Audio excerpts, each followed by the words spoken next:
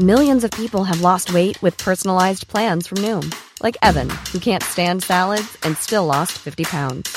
Salads generally for most people are the easy button, right? For me, that wasn't an option. I never really was a salad guy. That's just not who I am. But Noom worked for me. Get your personalized plan today at Noom.com. Real Noom user compensated to provide their story. In 4 weeks, the typical Noom user can expect to lose 1 to 2 pounds per week. Individual results may vary.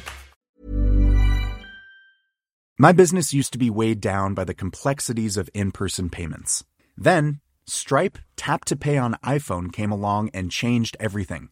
With Stripe, I streamlined my payment process effortlessly. No more juggling different methods. Just a simple tap on my iPhone and transactions are complete.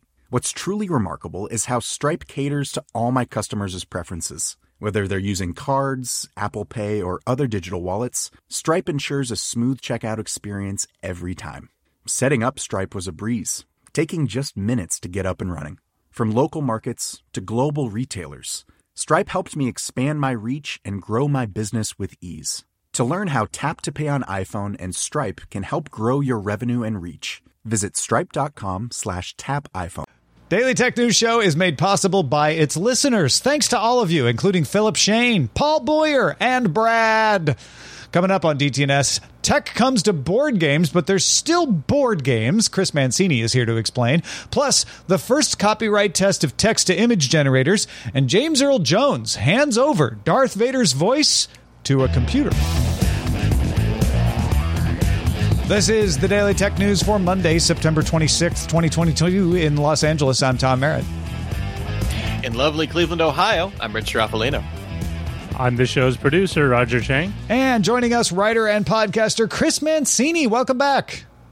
Thanks for having me. Great to be back, as always. Always a lot of tech to talk about. Always a lot of tech, yes. We keep thinking the show's going to be over, and then they just they make more tech. In fact, let's start with a few tech things you should know. Netflix announced it established an internal game studio based in Helsinki, Finland. Now, you may say, hey, Netflix, they own some other game studios. They own 3 other game studios, but this will be the first building games from scratch. The studio will be led by Marco Lastica, who previously worked at Zynga, developing Farmville 3, and before that, in EA's mobile division. Apple has confirmed it is assembling iPhone 14 models in India at a Foxconn facility near Chennai. It's expected to go on sale in India later this year. This is part of Apple diversifying where it assembles its phone. Apple began assembling iPhones in India in 2017, but up until now, that was only older generations. So they're now doing the current generation in India as well.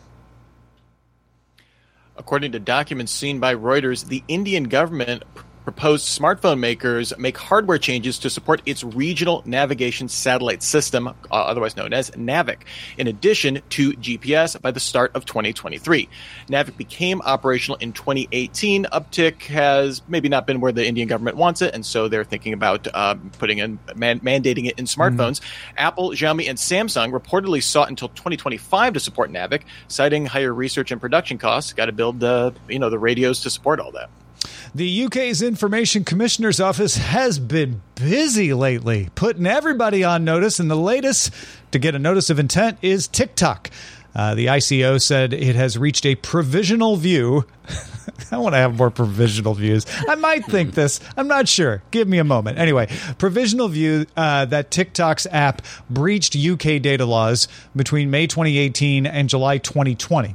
According to the notice, TikTok may have processed the data of children who were younger than 13 years old without parental consent.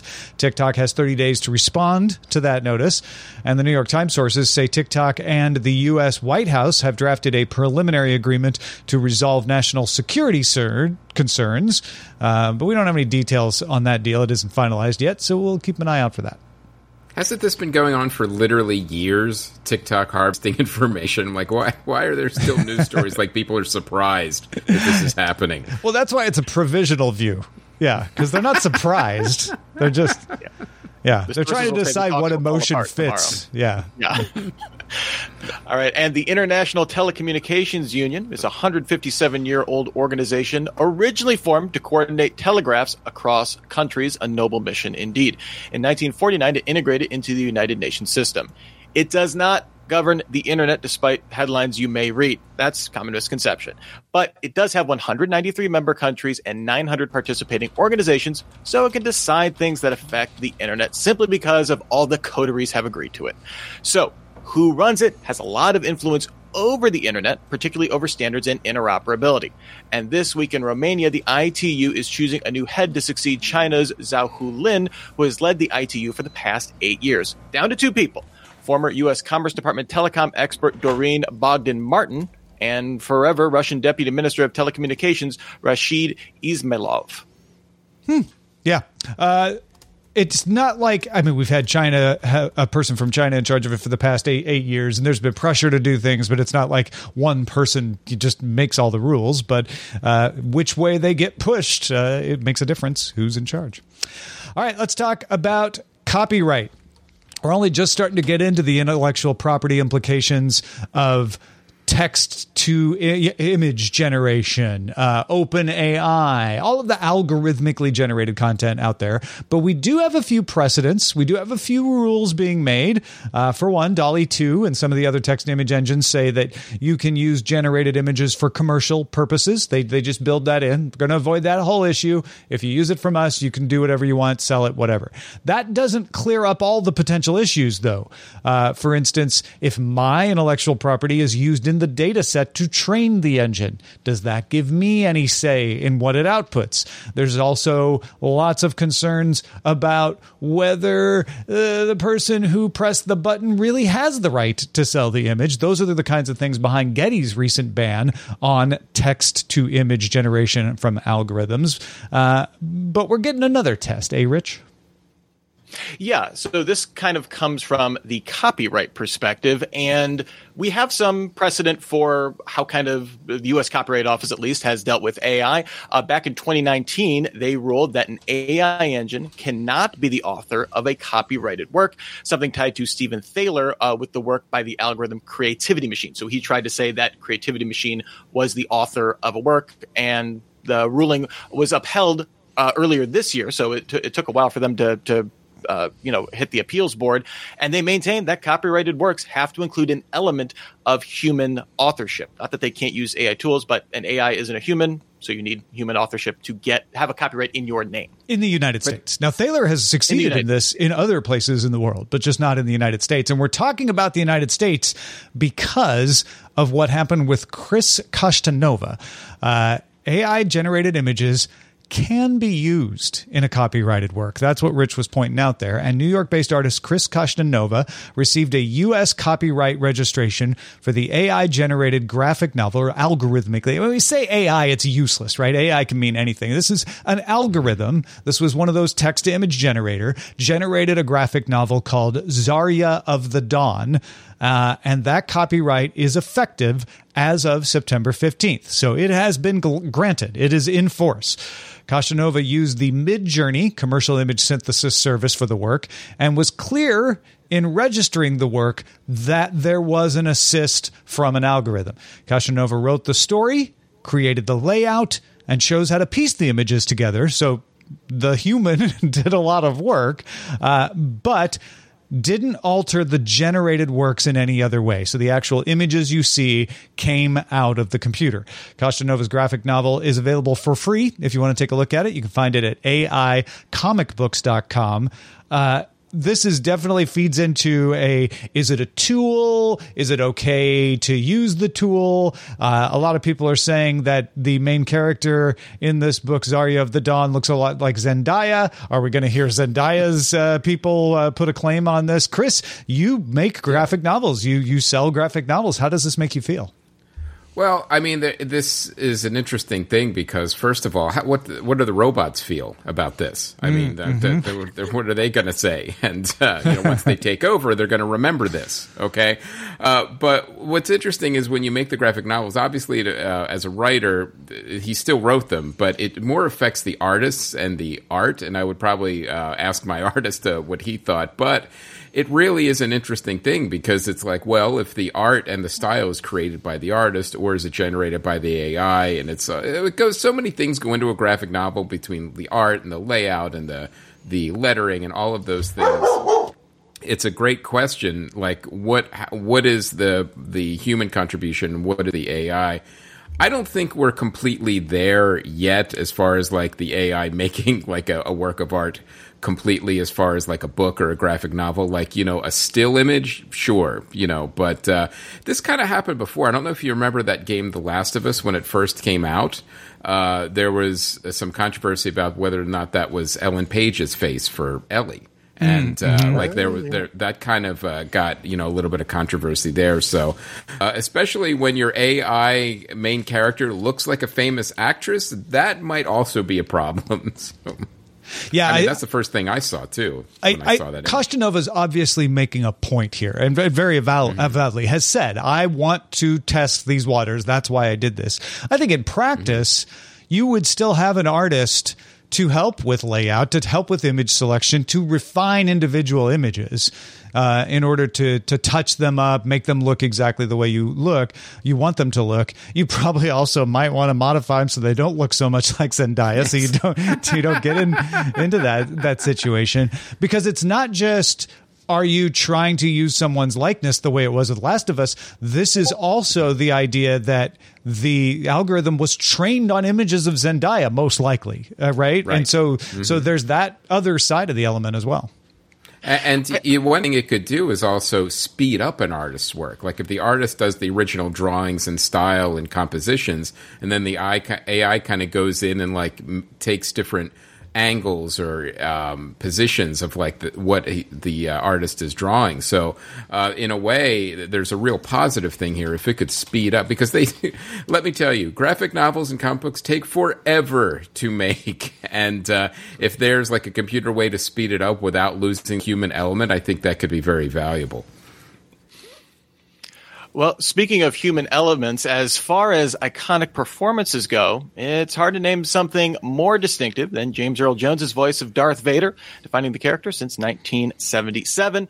But Jones is now 91 years old, so many have wondered how the character would be portrayed after Jones can no longer perform the voice.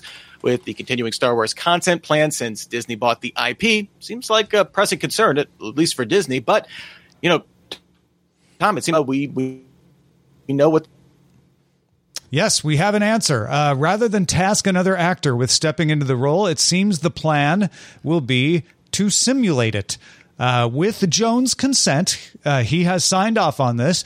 Disney has worked with a Ukrainian company called Respeecher.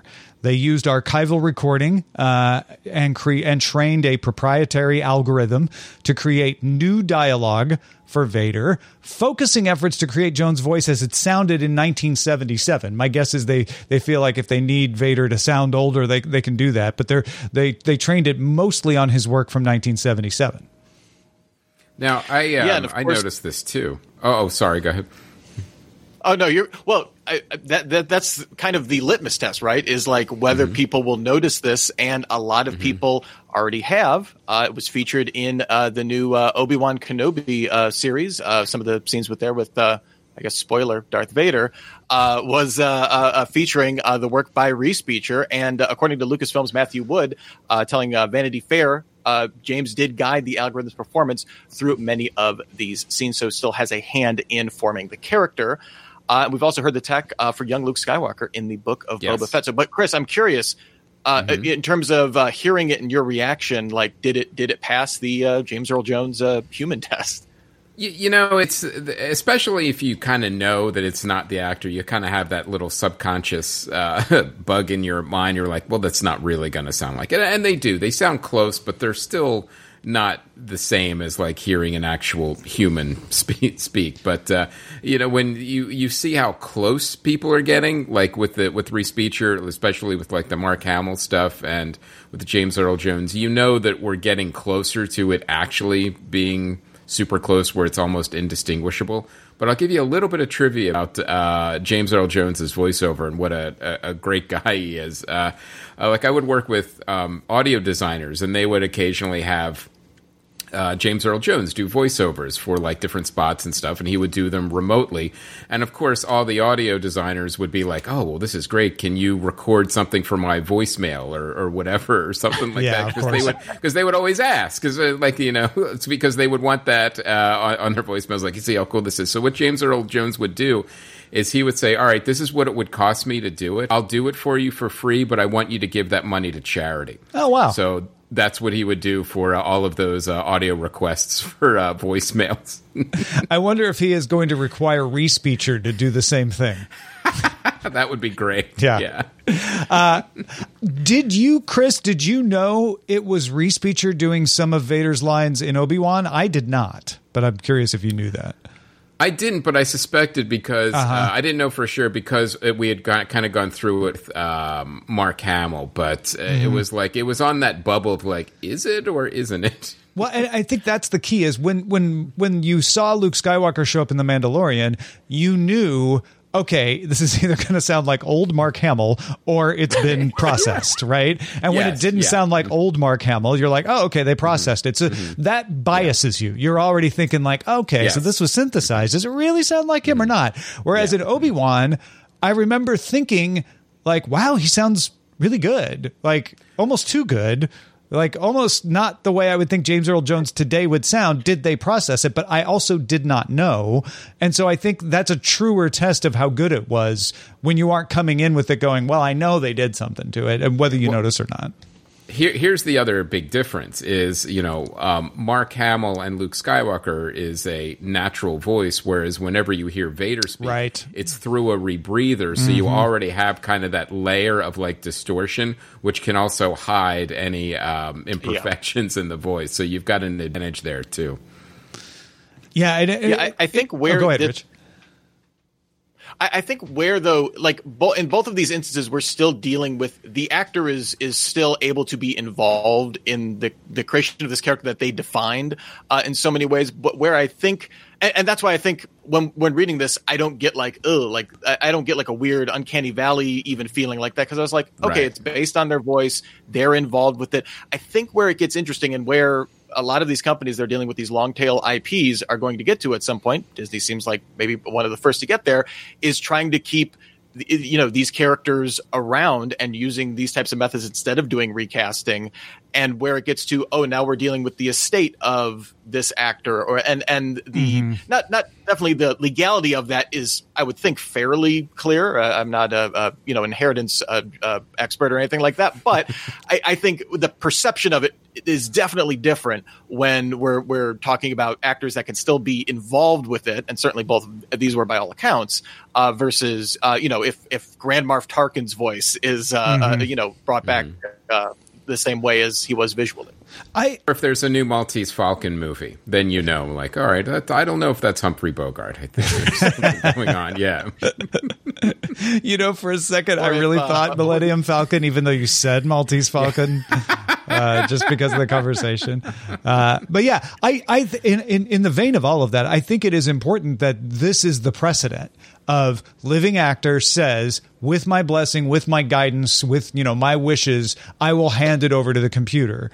It is more difficult when the actor is already gone, but I think this is a good precedent to follow, to say, let's not wait until they're gone and then have a big argument over whether this is okay. Let's line it up. It may feel a little morbid to come to somebody like, hey, so when you die, here's the thing. But you never know, like even if people don't die, their voices could become, changed by illness or just not able to get up and get around and do stuff like that. And it's important to have a succession plan, so to speak.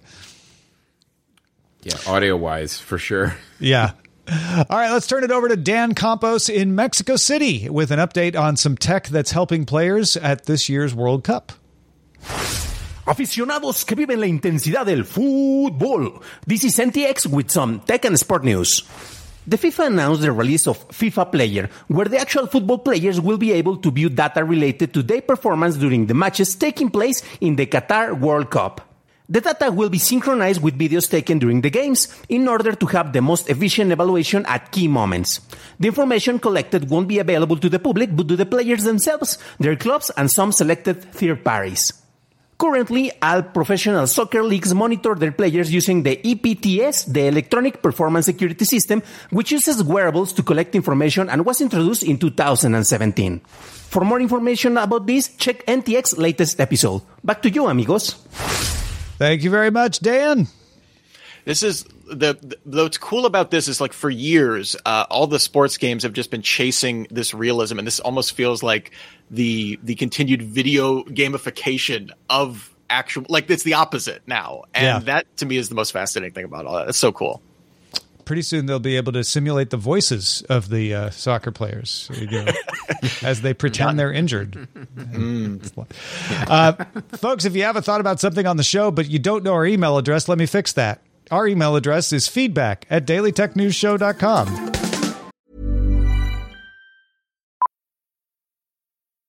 Millions of people have lost weight with personalized plans from Noom. Like Evan, who can't stand salads and still lost 50 pounds. Salads generally for most people are the easy button, right? For me, that wasn't an option. I never really was a salad guy. That's just not who I am. But Noom worked for me. Get your personalized plan today at Noom.com.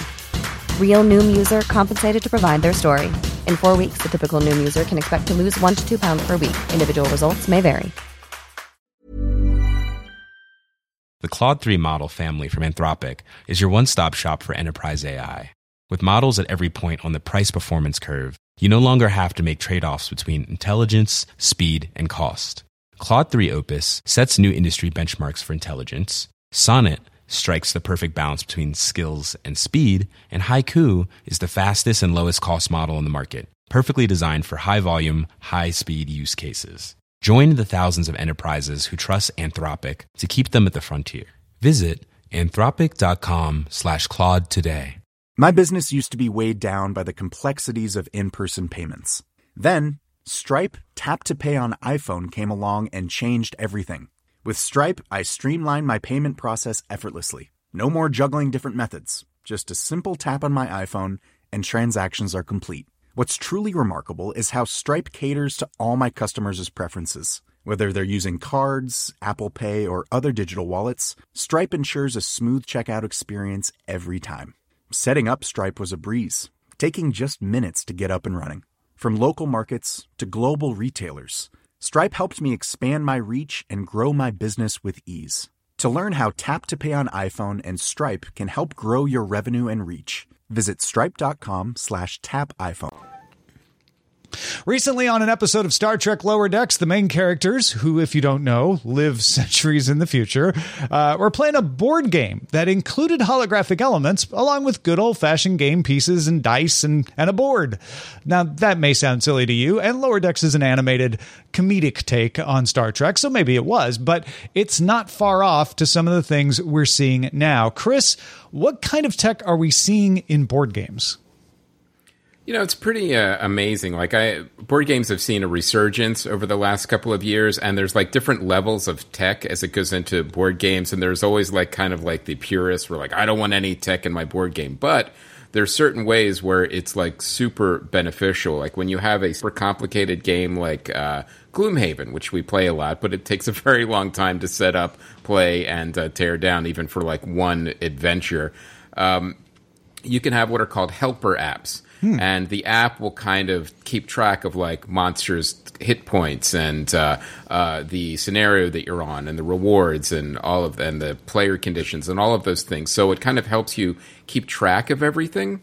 The other thing it will also do is kind of like hide information to make it a little more dynamic. Like where if you're looking at the scenario board, it has everything that you're going to see in the adventure, but the actual app can kind of hide those things.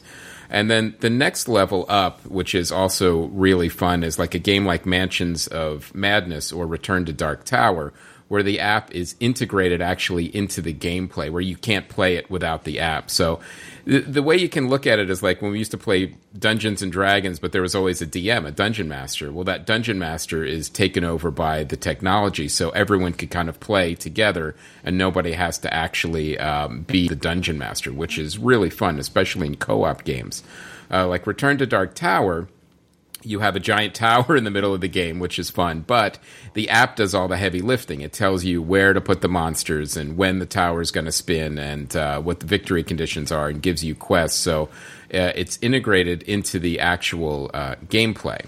So I really like that approach because it kind of simplifies things, and I know purists don't like it, but I do, because it kind of takes that away from like, all right, like, well, where's the monster go? Now I have to have a player that actually, has to worry about the enemies. But there's something on the horizon that I have only seen in videos, but it's super expensive, but it's like kind of like the next level of board gaming, and it's called AR gaming. And there's a company called Tilt5 that is actually creating holographic board games.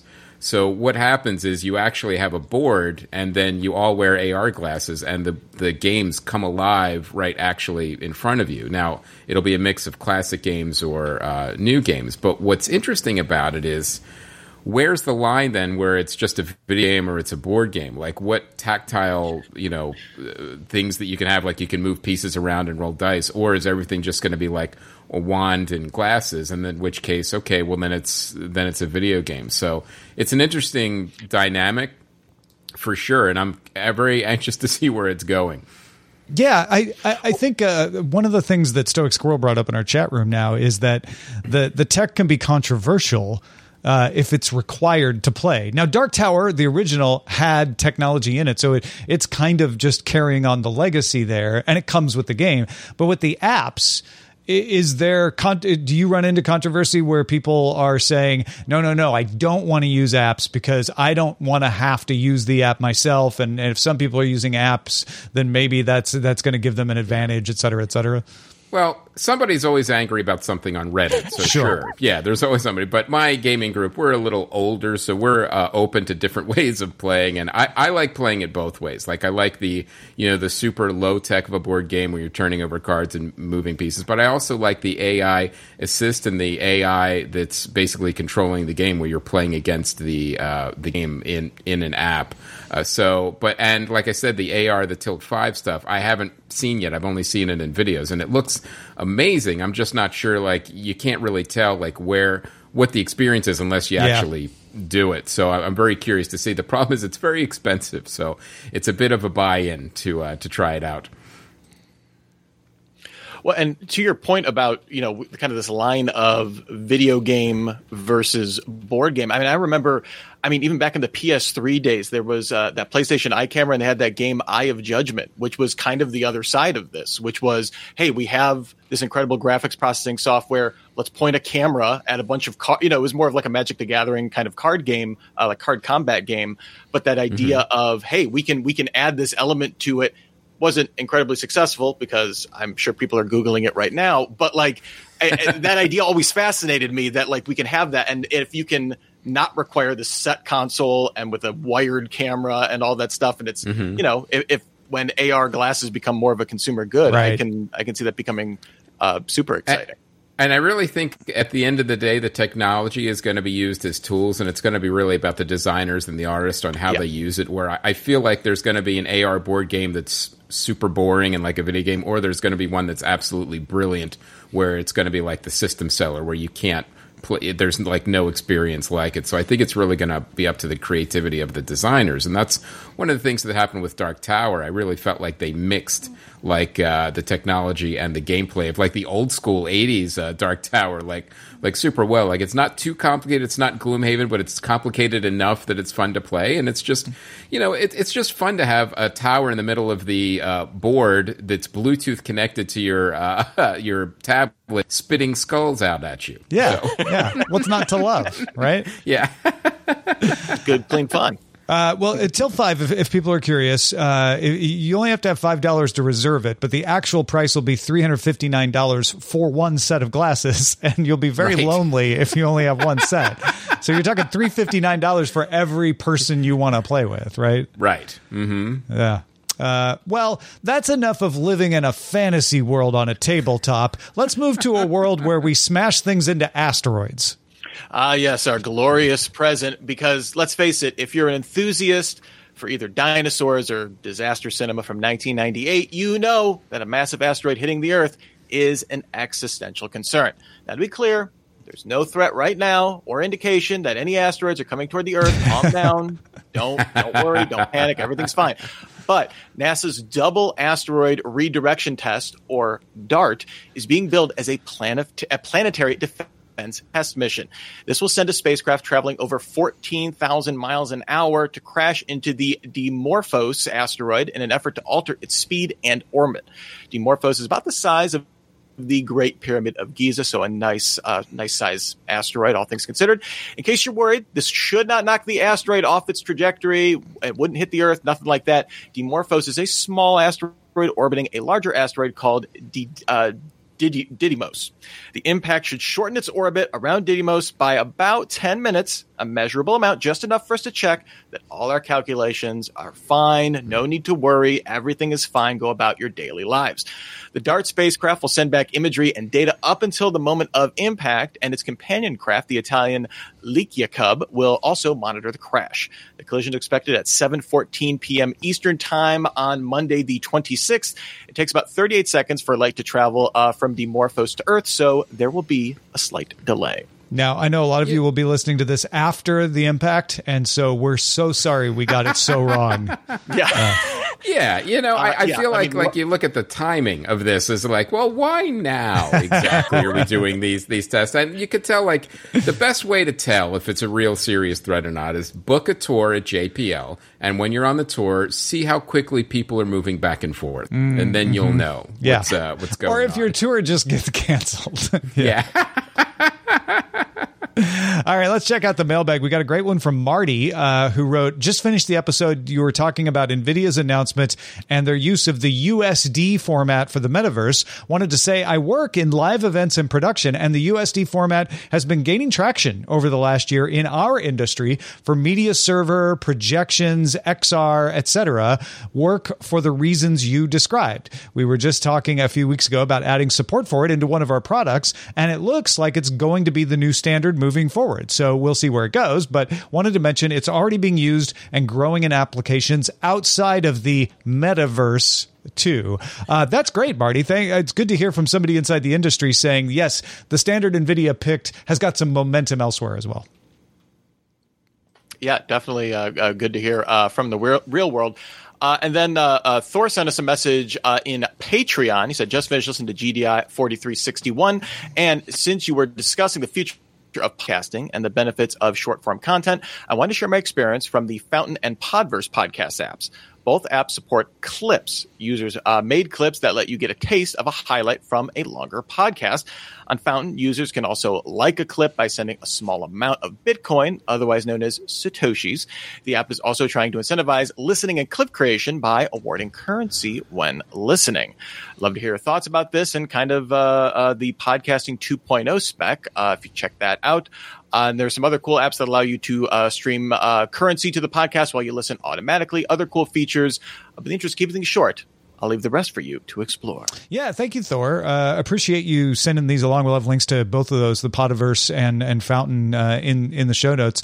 I see a lot of these kinds of efforts. They're very interesting to look at. And so I always watch to see, like, are they getting critical mass? Are they getting people to sign up? And so I'll keep an eye on these as well. Yeah, definitely. Well, let's say a big thanks to Chris Mancini for being with us. Chris, you've always got some cool stuff going on. What's going on with you these days? Absolutely. Been working on the new company, White Cat Entertainment. We're kind of like a boutique publisher of like books, graphic novels, and podcasts. And the two podcasts, of course, one of them you've been on, What Are You Watching? We kind of go through like people in entertainment who make entertainment and see kind of what they're watching, movies and TV. But the other one that I've been really happy with and been growing is The Journeys of Professor Atwood, which is a podcast to kind of help people tone down anxiety, help with insomnia, and help them sleep. And it's a narrative podcast where you don't have to do anything. It's just, I wanted to make something that could actually just help people, where you listen to these stories about a professor who goes on these journeys and then has a bed of sound effects and music that kind of like is almost like technologically specific to help you relax and go to sleep.